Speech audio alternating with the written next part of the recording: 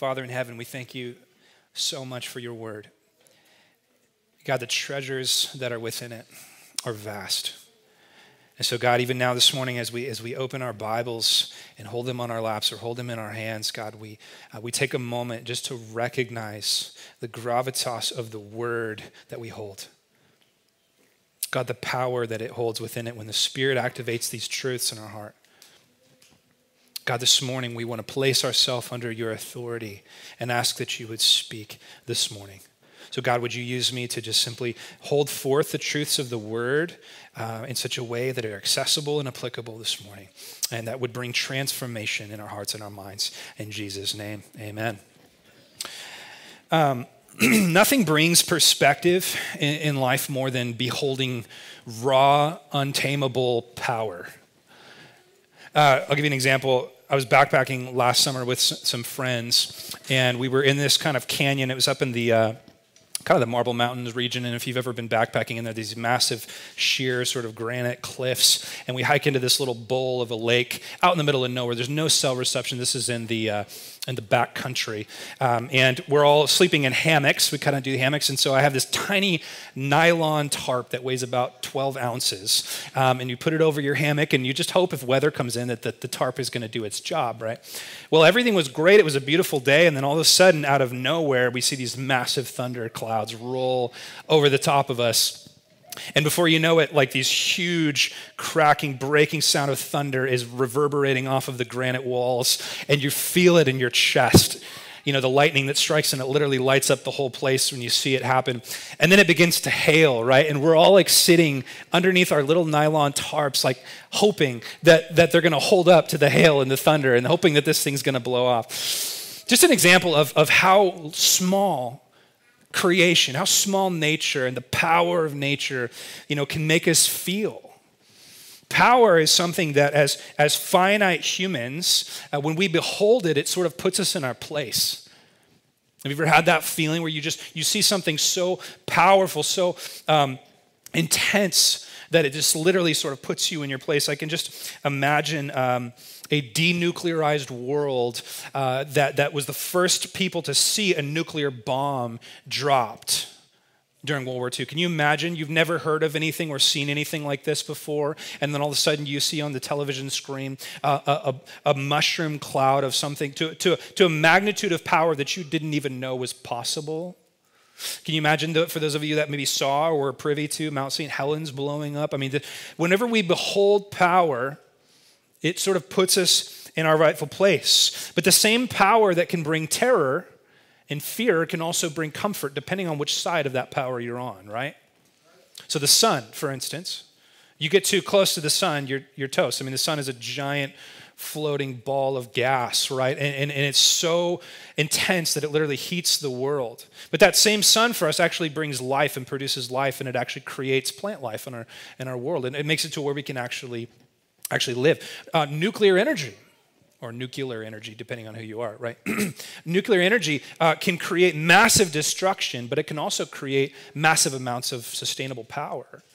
It can create massive amounts of power that bring life. So the same power that's destructive, the same power that can take life is also the same power that can give life. And it all depends on what it's sourced in, who has control of it, and which side of it you're on. You don't want to be on the wrong side of power. In our text today, we're going to behold raw power. Raw, uncontrollable, unbridled power. We're going to look at two different stories, each of which illustrate for us Mark, the author of this gospel that we're reading, illustrate for us raw power. The first is the power of a massive storm. And then we're going to see the power of the demonic realm. We're going to see the power of someone who is literally possessed by thousands of demons. And then we're going to see superior power come in and overshadow that power. We're going to see the superior power of Christ swallow up the inferior power of creation and the inferior power of the demonic. It's pretty exciting stuff. Are you excited to look at it? Okay, me too. This is part of a, a section that the author, Mark, is portraying for us. It's part of it's sort of umbrellaed by 4 miracles, each of which miracle really reveals the power of Christ to a degree that we haven't seen at this point. There's the 2 I just mentioned that we're going to look at, and then there's 2 more that are coming, and that is where Jesus heals a woman just because she touches his garment. What kind of power do you have to have flowing through you for someone just to touch your shirt and you're healed? And then right at the same time, immediately after, Jesus literally raises a young woman from the dead, which he has not yet done in Mark. So we're just seeing this display. And really what Mark is doing for us in his gospel is he's revealing this very simple reality, and that is, who is Jesus? He's revealing who is Jesus, and he's been doing that for us chapter by chapter, verse by verse, and he's been ramping up. Jesus' miracles have been ramping up in magnitude. They're becoming more and more and more undeniable in terms of who he is and what he came to do. Now, in our text this morning, like I said, we're going to look at 2 stories. We're going to see Jesus' power over 2 different kinds of evil. Did you know that there are different kinds of evil? There is moral evil, which is the evil we as humans produce. Then there is something called natural evil. Natural evil is the fact that creation wants to kill you. Did you know that? Did you know that?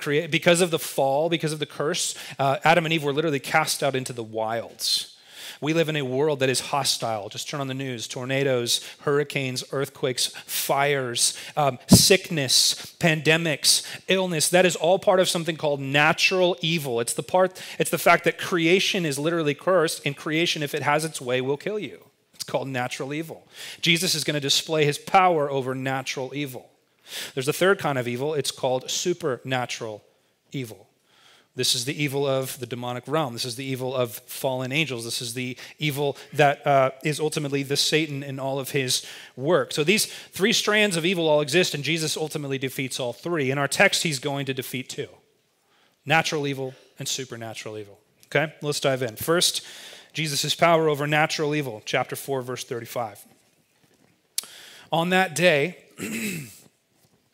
when evening had come, he said to them, "Let us go across to the other side."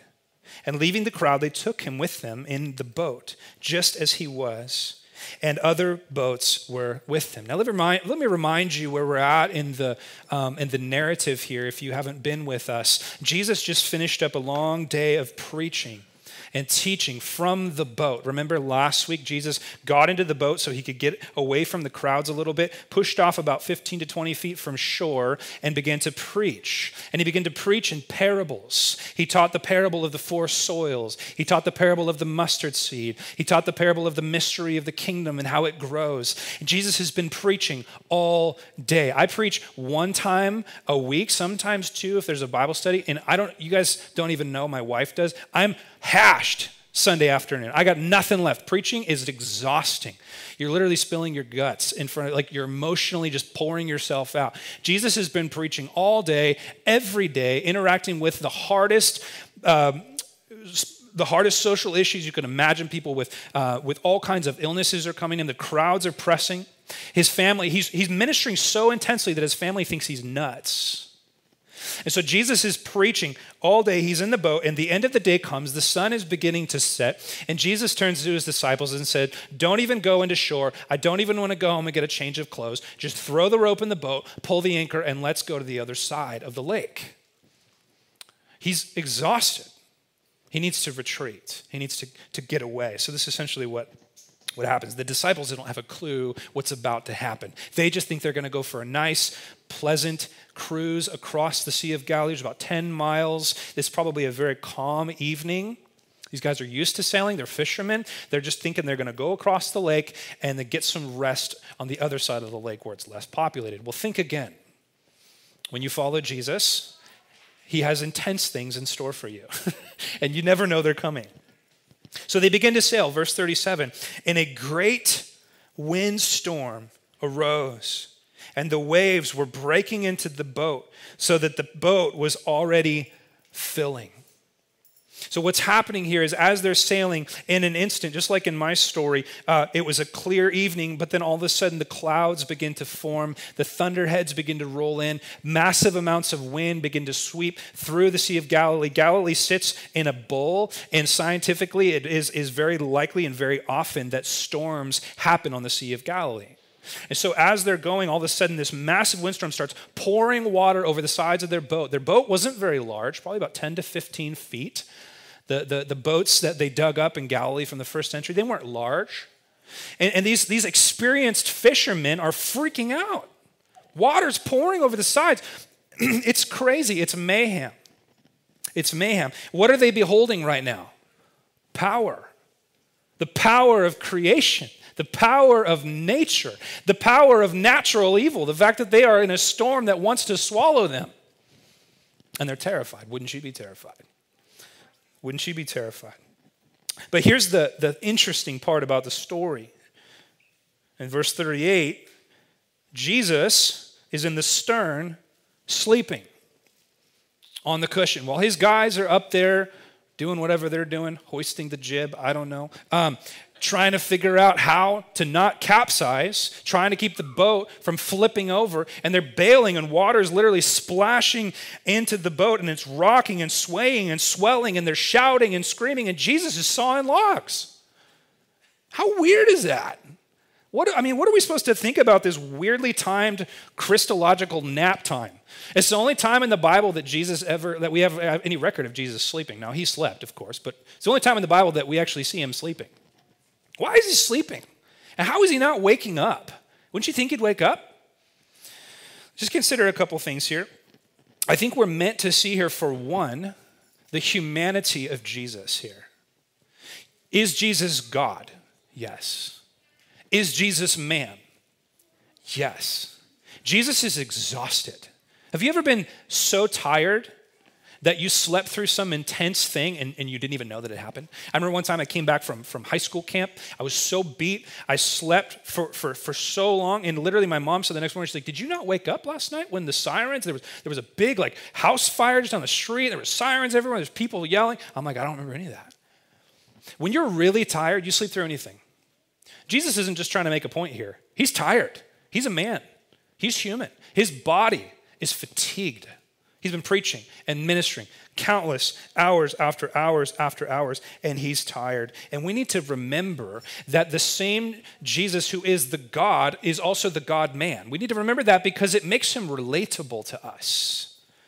So when you're tired, when you're exhausted, I want you to remember, I have a Lord that knows what it feels like to be tired because he lived in a human body that was exhausted. So we're meant to see the humanity of Jesus here. We're also meant to see the serenity of Jesus. What an amazing contrast here between the disciples who are freaking out and just Jesus who is completely calm, completely at rest. He's completely calm, he's completely at rest because he has nothing in this moment to fear. He's not worried about sinking. He knows what his fate is going to be, and he knows it's going to be the cross. He knows this isn't the moment that he goes down. He told these guys, didn't he? He said, we're going to go across. We're going to go across. Jesus has nothing to fear. Can you imagine getting to sleep like Jesus slept? I mean, Jesus was a man of sorrows, don't get me wrong. He carried the weight of the world on his shoulders. But one thing that didn't keep up Jesus at night was a guilty conscience. He was without sin. One thing that didn't keep Jesus up at night was wondering if he'd made a mistake or if he had done something wrong or if he had something to repent of. He slept. He slept deeply.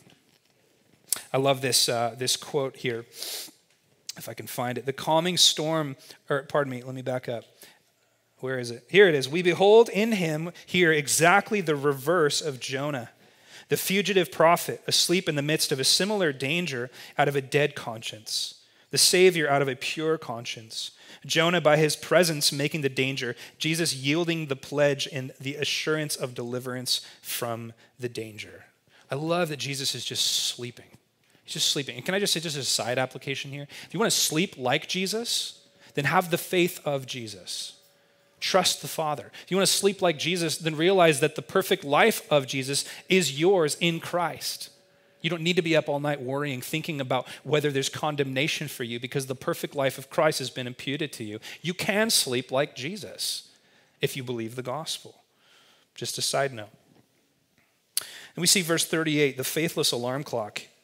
They woke him and said to him, "Teacher, do you not care that we're perishing?" Do you not care that we're perishing? Now, at this time, I don't think that they thought for even a moment that somehow Jesus had the power to do what he's about to do. But I do think that they thought, I'm trying really hard to ignore it. I do think that they thought that he could do something, that he would at least care or have some advice for them or have some wisdom for them, right? But in reality, the first thing they decide in their mind is Jesus just must not care about us, right? He must not care. They interpret his slumber as emotional apathy or neglectful leadership. He doesn't care. It's not the problem isn't that they asked Jesus. The problem isn't that they woke Jesus. The problem is how they woke him up. The problem is they woke him up assuming that he didn't care. There's usually two reasons that we get mad at Jesus about our circumstances. Usually there's two reasons we think when we're being faithless. We either assume that he can't do something about it or that he won't do something about it. Either that he's not powerful enough to help us or that he just simply isn't good enough to help us. And of course, neither of these things are true. So Jesus does wake up. He does stand up in verse 39. And here's what he does. He awoke and he rebuked the wind and said to the sea, "Peace, be still." And the wind ceased and there was a great calm. I love that. A great calm. So here we're reminded of the identity of Jesus. So he is the man sleeping in the stern, but he is also the God-man. We see his humanity in his nap. We see his divinity when he stands up and tells the wave to silence. Listen to this. One commentator said, Jesus addressed his creation as his child. "Hush, be still, stay that way." And it responded accordingly. The wind ceased and the waves calmed.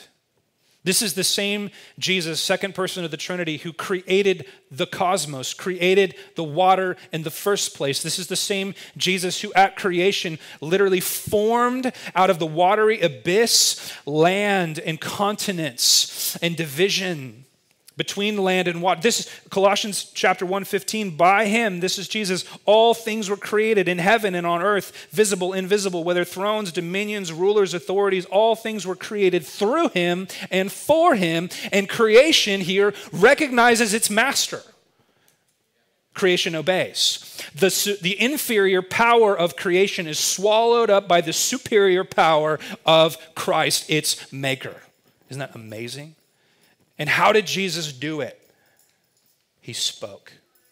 Through the power of the word of his mouth. He spoke and creation obeyed. It's amazing. It's amazing. He took the chaos of the ocean and gave it silence. The great calm. Now this, of course, foreshadows something that will come in the future. And that is the moment where Jesus comes again into the great chaos that is being created by moral evil, natural evil, and supernatural evil. And he will speak calm with the sword of his mouth as the power of Christ comes and puts everything back as it's supposed to be. Are you looking forward to that? If you're on the right side of the power, then you are. If you're not, it's terrifying. If you're on the right side of the sword of the power of his mouth, then it's good news. Now, Jesus is going to deal with their unbelief. Believe it or not, it was easier for Jesus to deal with the waves than the unbelief of his disciples. The problem, G. Campbell Morgan notes, the problem that confronted God was not that of stilling the storm in the sea, but that of stilling the storm in the human soul. And that is the harder work of God. Getting humans to calm down and trust him is much harder than telling creation to hush. So Jesus said to them in verse 40, "Why are you so afraid? What are you afraid of? Have you still no faith?" That word still, I think, would have a bit of a cut to it. Guys, really? Really? Still? You still don't get it? You still don't understand? You guys have been beholding raw power for close to a year now. You've been seeing me do miraculous acts that nobody can conjure, and you still are terrified of water? I made water. Come on, guys. I'm sure he said it much more kindly and much more Jesus-y than that. But it's like me talking to my kids when I have to tell my son for the 5,000th time to put socks on before he puts his shoes on. Bud, still? Right. Still, dude? Come on, what do I got to do here? Now, I want you to see in verse 41, one of the most profound verses, I think, in the whole Bible.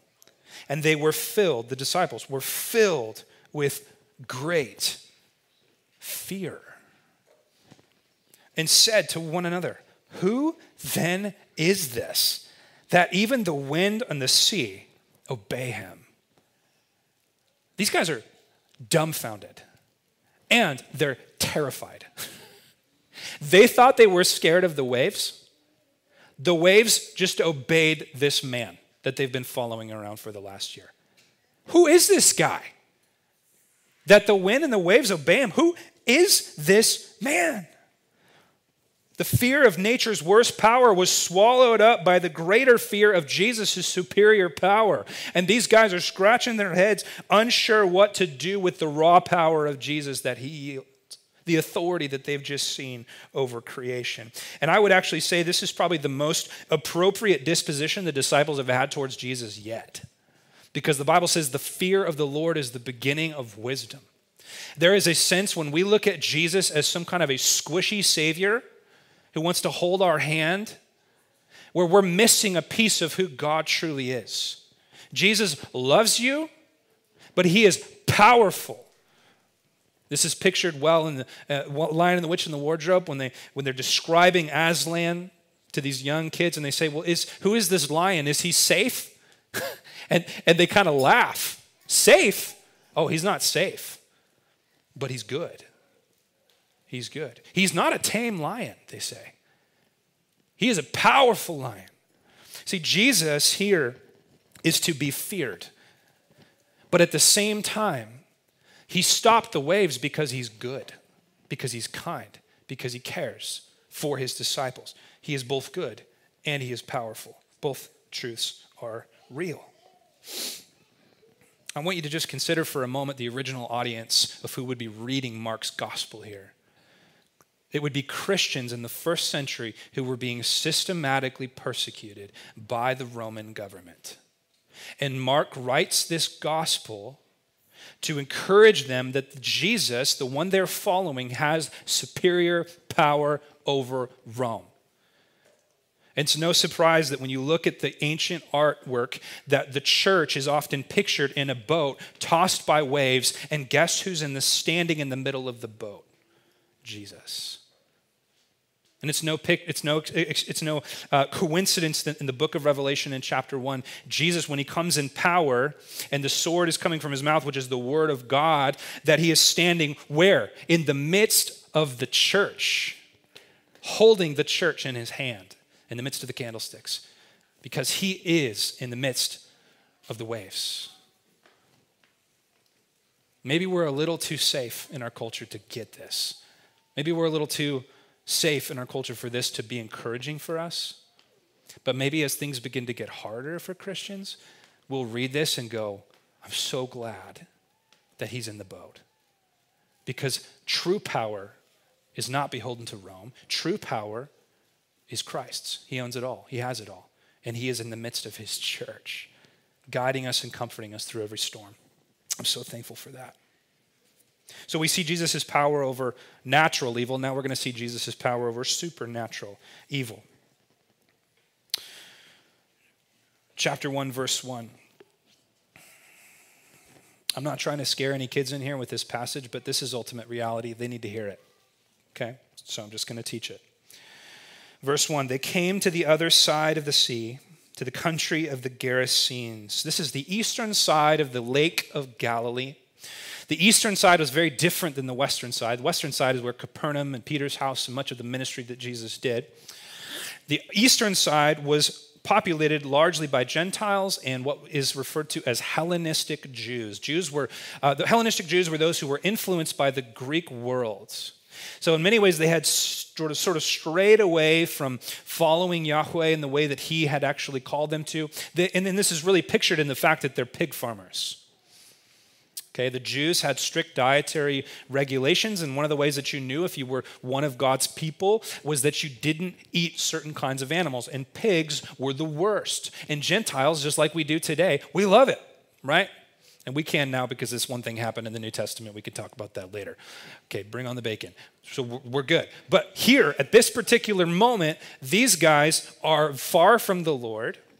They're not following the law. And Jesus retreats to the eastern side of the Galilee, probably to find some rest. The Father has something else in mind. Verse 2, when Jesus had stepped out of the boat, his sandals literally just hit the sand, and immediately there met him out of the tombs a man with an unclean spirit. Jesus isn't, he got his nap interrupted. The disciples are disheveled. They got salt water in their hand. They're soaking wet. Their boat is tattered. They're just drained. They just want to break. And as soon as Jesus' sandal hits the sand, there is a man with an unclean spirit right there ready to intercept him. Good grief. Can we just get a nap, right? That's what you're thinking if you're the disciples. Come on. Verse 3, he lived among the tombs. Now we're going to get a description of this man. He lived among the tombs, that is, he lived with dead bodies, and no one could bind him anymore, not even with a chain. For he had often been bound with shackles and chains, but he wrenched the chains apart. He broke the shackles in pieces. Note this, no one had the strength to subdue him. Night and day among the tombs on the mountains, he was always crying out, cutting himself with stones. Just like the storm, we have power that is beyond the ability of human beings to control. Just like the disciples can't rein in the storm, these men, the Gerasenes, cannot keep under control a man who has been taken over by supernatural evil. And this is where Jesus comes in. Now, there's some characteristics here that are seemingly common of those who are dealing with demonic oppression. This man lives among the corpses. He lives among the dead. He doesn't seem to have a problem with that. He keeps breaking chains, so he has some kind of supernatural ability that he's receiving from this demonic oppression. He's self-destructive, which is common for demonic oppression. He's cutting himself. Why? Because Satan hates the image of God and humans bear it. That's why it's such a dark place to go when you begin wanting to hurt yourself, harm yourself, cut yourself, destroy yourself. Why? Because Satan hates you, because you are a picture of God. So this man is being destroyed. He's screaming out for help, for care. You string all of these realities together, and you can imagine the disciples watching this guy walk up, and they're thinking, please, anybody but this guy.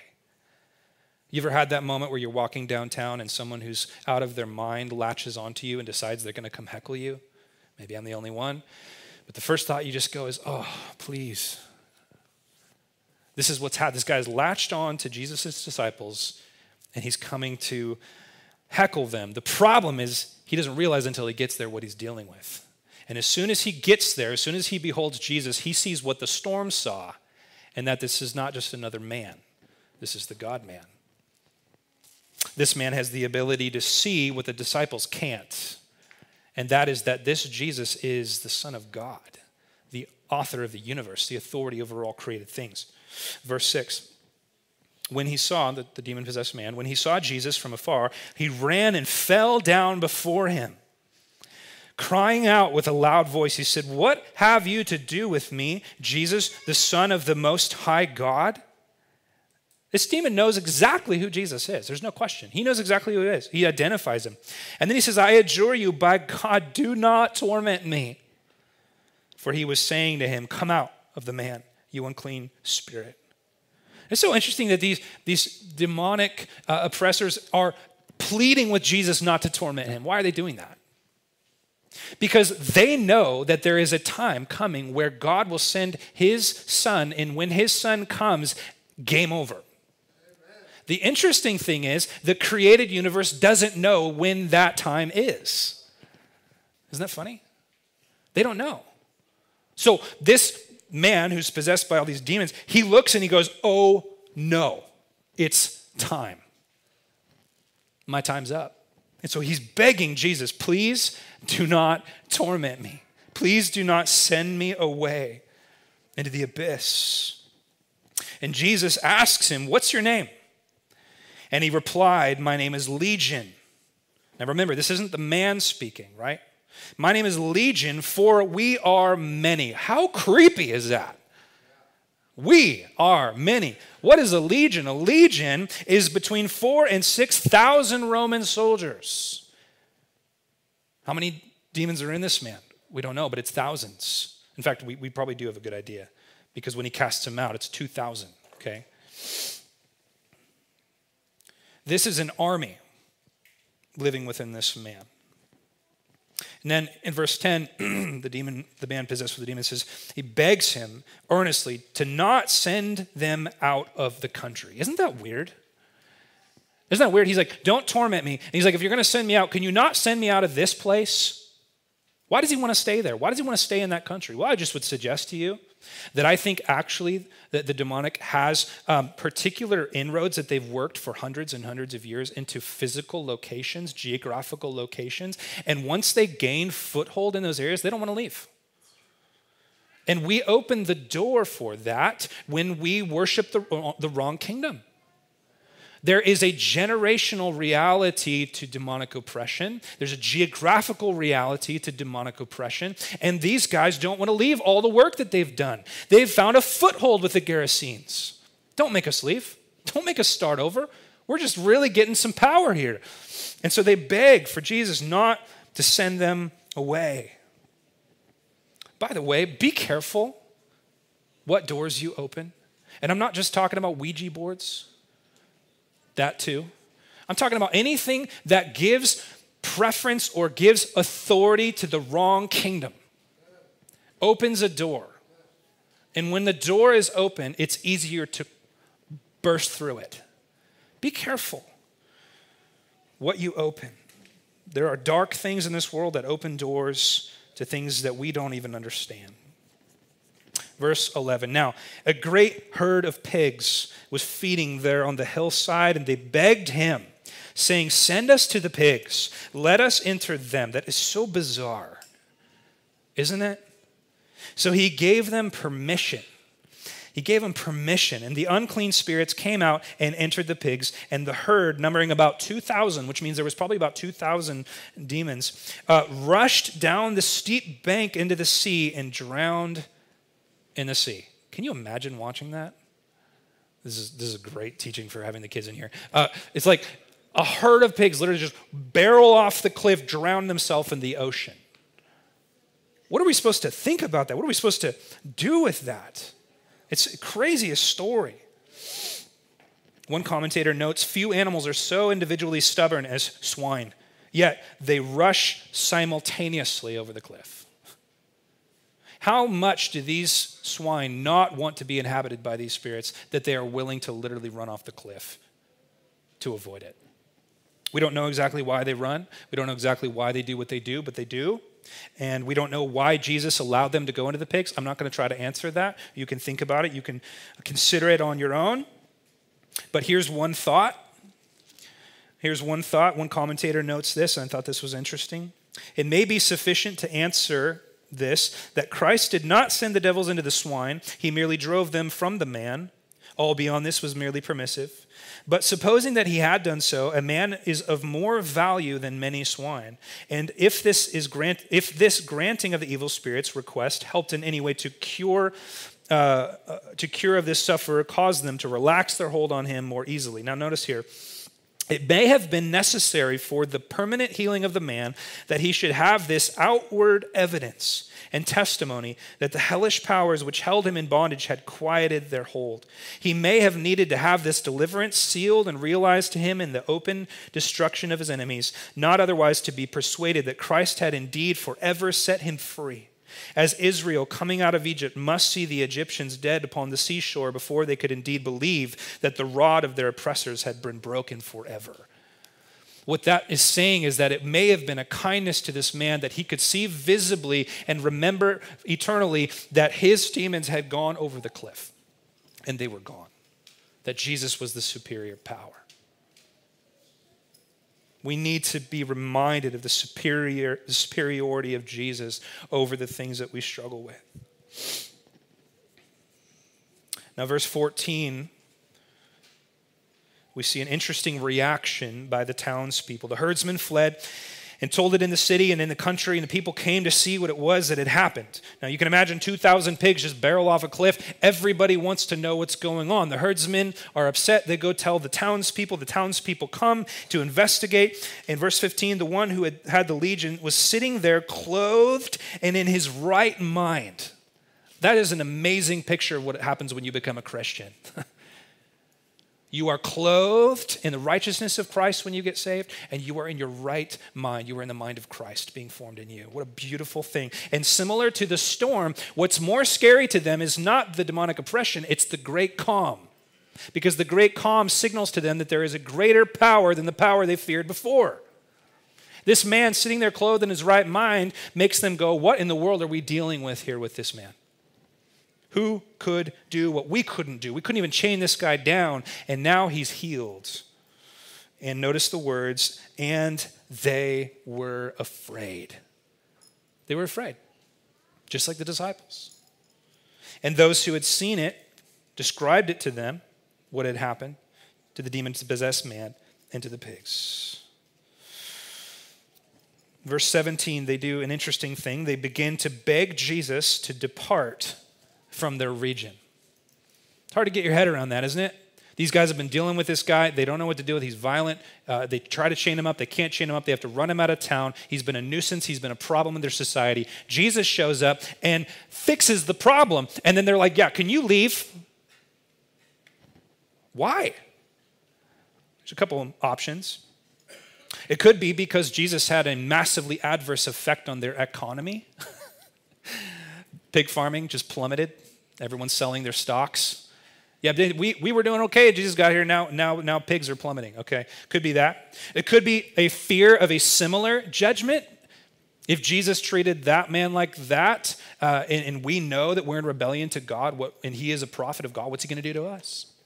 I think more than likely, it is fear of unpredictable and uncontrollable power. It's the same reason that so many people do not bow the knee to Jesus every day. Because once you bow your knee, you are admitting that he has all the power. And if you don't believe that he's good, and if you don't believe that he's kind, you will ask him to leave. These guys don't want to give over the rights. They want the power. And they've just seen a power that they can't control. They've seen a power that they don't understand. And so they ask the power to leave. It's kind of heartbreaking. They choose the pigs over the Lord. Just like the prodigal son did for a moment, right? Chose the pigs over the Lord. Just like Israel did in the wilderness when God said, I'm delivering you into the land. And then they said, no, actually, we'll just wander around the wilderness for 40 years because we don't believe God that he can deliver us. Choose the pigs.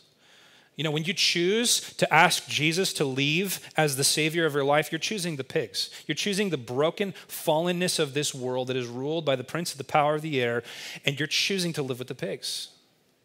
And that's what these guys do. It's really sad. It's really sad. Verse 18, I love this verse. Then you got the guy who was just set free, right? And what does he say? He doesn't say, hey, can you leave? He says this, as he was getting into the boat, the man who had been possessed with demons begged him that he might be with him. This guy's a believer now. He's like, I don't care where you're going. I want to be with you. That's what a believer looks like, by the way. That's what a born-again Christian looks like. I don't care where Jesus wants me to go. I just want to be with him. That's what a follower of Christ is. Get me by his side. It's completely the opposite of the rich young ruler who was like, yeah, I'm not going to follow you if it costs that much. See, this man has found the treasure in the field. He's found Jesus. He's found everything he's ever been looking for, the one that set him free, the one that broke his chains, the one that had the power that he needed to be set free. And he's like, can I just follow you, please? That's a disciple. A disciple isn't someone who's convinced or coerced into following Jesus. Hey, why don't you just try it out maybe? I mean, that was like every youth group teaching I ever had when I was a kid. Hey, just try it. No, this man is begging Jesus, can I follow you, please? He's a disciple. And Jesus says exactly what you would expect him not to say, and that is, no, you got to stay here. Can you imagine how this guy is feeling? Really, Jesus? Like, I got to stay here? Are you kidding me? Look at verse 19. He did not permit him, but said to him, go home to your friends and what? Tell them how much the Lord has done for you and how he has had mercy on you. And he went away and began to proclaim in the Decapolis how much Jesus had done for him. And everyone marveled. I love that. I love that. Jesus is like, hey, I love that you want to follow me, but I actually have a job for you. I want you to go testify. Testify what? To the kindness. Notice it says mercy. To the mercy of Christ. Not the power of Christ, the mercy of Christ. And this guy doesn't know systematic theology. He hasn't been to an evangelistic training class. He hasn't been to seminary. He just has a testimony. And Jesus is like, go tell everybody your testimony. It's awesome that this man has the privilege to do this. So what do we do with this? Let's step back for a minute, just try to frame all this. What do we do with these two stories of Jesus' power over natural evil and supernatural evil? What are we to think of this? What does Mark want us to do with this? How does this apply to us? Again, Mark is answering the question that the disciples ask on the boat. It's the most important question anyone can ask. If you're not a believer in here, I would encourage you to ask this question yourself. Who is this man that the wind and the waves obey him? That's the question Mark's trying to answer. Who is this man? Who is this man? And of course, we know he is God the Son, the Savior of the world, the one who is coming to rule and reign eternally and calling his sheep to his side. There's a lot that ties these two passages together. I've been trying to tease them out as we go, but just want you to consider them. Both scenes have power, and then we have people that can't control the power, and then we have Jesus that comes in and controls the power. Do you notice that? In both of these scenes, the reaction to Jesus is the same among every crowd: fear. The disciples are afraid of him. The Gerasenes are afraid of him. The demons are afraid of him. Everyone's afraid of him. There's two sets of contrasting attributes here between Jesus. We see Jesus the God, or we see Jesus the man, Jesus God. We see Jesus' severity, and we see Jesus' kindness. Both of these things contrast.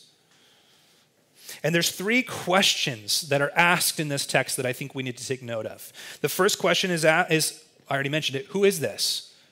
The question we should ask, who is this? Who is this Jesus that can do these things? The second question, can I please come with you? That's the question of a believer. That's the question we should be asking.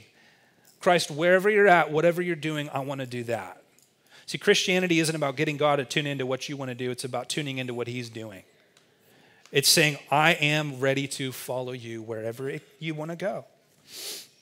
And the question that we should avoid, which is, can you please leave? I don't want your lordship. I don't want your power. I don't want your sovereignty. The reality is that we serve a Jesus, we serve a Savior that is both terrific and terrifying enough to worship and kind enough to trust. Isn't that amazing? I said in my introduction that power is terrifying, but only when it's sourced in something that isn't kind or good. Why am I terrified by the thunder when it rolls in? Why are we terrified by nuclear weapons? Because we don't know exactly who could use those. In fact, we go to great lengths. We spend billions of dollars in our national debt to make sure that certain countries don't get nuclear weapons. Why? Because power in the hands of someone that is not good or sovereign or omniscient is a bad thing.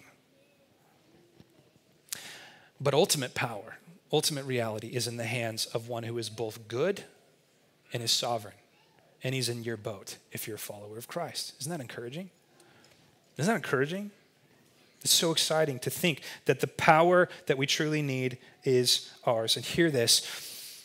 Hear this. He who is in you is greater than he who is in the world. That's good news. We're in an interesting moment, I think, as a culture right now. Thank you so much for the pizza. God bless you. Yeah, clap for the pizza. Yeah, I mean, seriously, yeah. We're at an interesting moment in our culture, and I was just discussing this with my family last night. We're at an interesting moment, and I'm noticing it because what we thought never could have happened this year. And I think what we're realizing, what we're kind of freaked out about a little bit as humans, is how fragile our society really is. How fragile. I mean, a pandemic just changed the globe. And regardless of what you think politically, our government did some things we never thought they would do. I mean, it's kind of scary. And we're realizing we don't have as much power as we thought. We don't have as much control as we thought. This world's a little more scary than we thought. This world's a little more fragile than we thought. And what we're feeling is the same thing that the disciples were feeling when they beheld the storm and they realized they couldn't fix it. Or what the Gerasenes were feeling when they beheld the demon-possessed man and they realized they can't keep this guy chained up. It's the feeling of, I am out of control. I don't have control. And it's kind of scary. But here's what I want to remind you of this morning. It's very simple.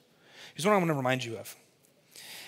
Is that the supreme power in the universe has ownership of you if you're a believer. That the supreme power of the universe is both sovereign and providential. Sovereign meaning he has absolute power. Providential means he's deploying it right now. He's in the boat. He's in the midst of what's going on. He has the power to speak. He has the power to work. And none of this is lost on him. There is a superior power right now to coronavirus. There's a superior power to the nations right now that are rising up. I mean, we're dealing with the growth and expansion of China in such a way that's terrifying. We're like, man, what happens when these guys get too big? What happens when this country does get nuclear weapons? As Christians, we go, hey, let's not make the mistake the disciples made where we start yelling at Jesus and saying, hey, are you sleeping? Can I just say, he's not. He's not sleeping. He's good. He's kind. He's in control. He's powerful. He knows what he's doing. We can trust him. He's both good enough that he's willing to save, and he's powerful enough that he's able to save. He is supreme enough to worship, and he's kind enough to trust. I'm so thankful for Jesus this morning, aren't you? Amen. Let's stand together, guys. Father in heaven, thank you so much for your word.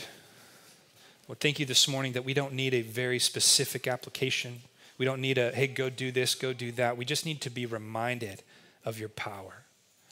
We need to be reminded of your goodness, of your kindness. That Jesus, you sailed all the way across to the other side of the lake to deal with a man that nobody else wanted to touch. That you cared about the disciples in the boat. That you cared enough about the Gerasenes to leave a man there to testify. God, you're so good. You're so kind to us. You're so powerful.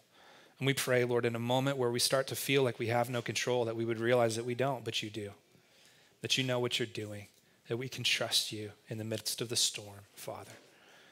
God, as we break bread together with cheese and pepperoni on it, Lord, I just pray that, Lord, we would have a great time of fellowship and just be able to encourage one another, Lord, as we hang out. Lord, we love you so much.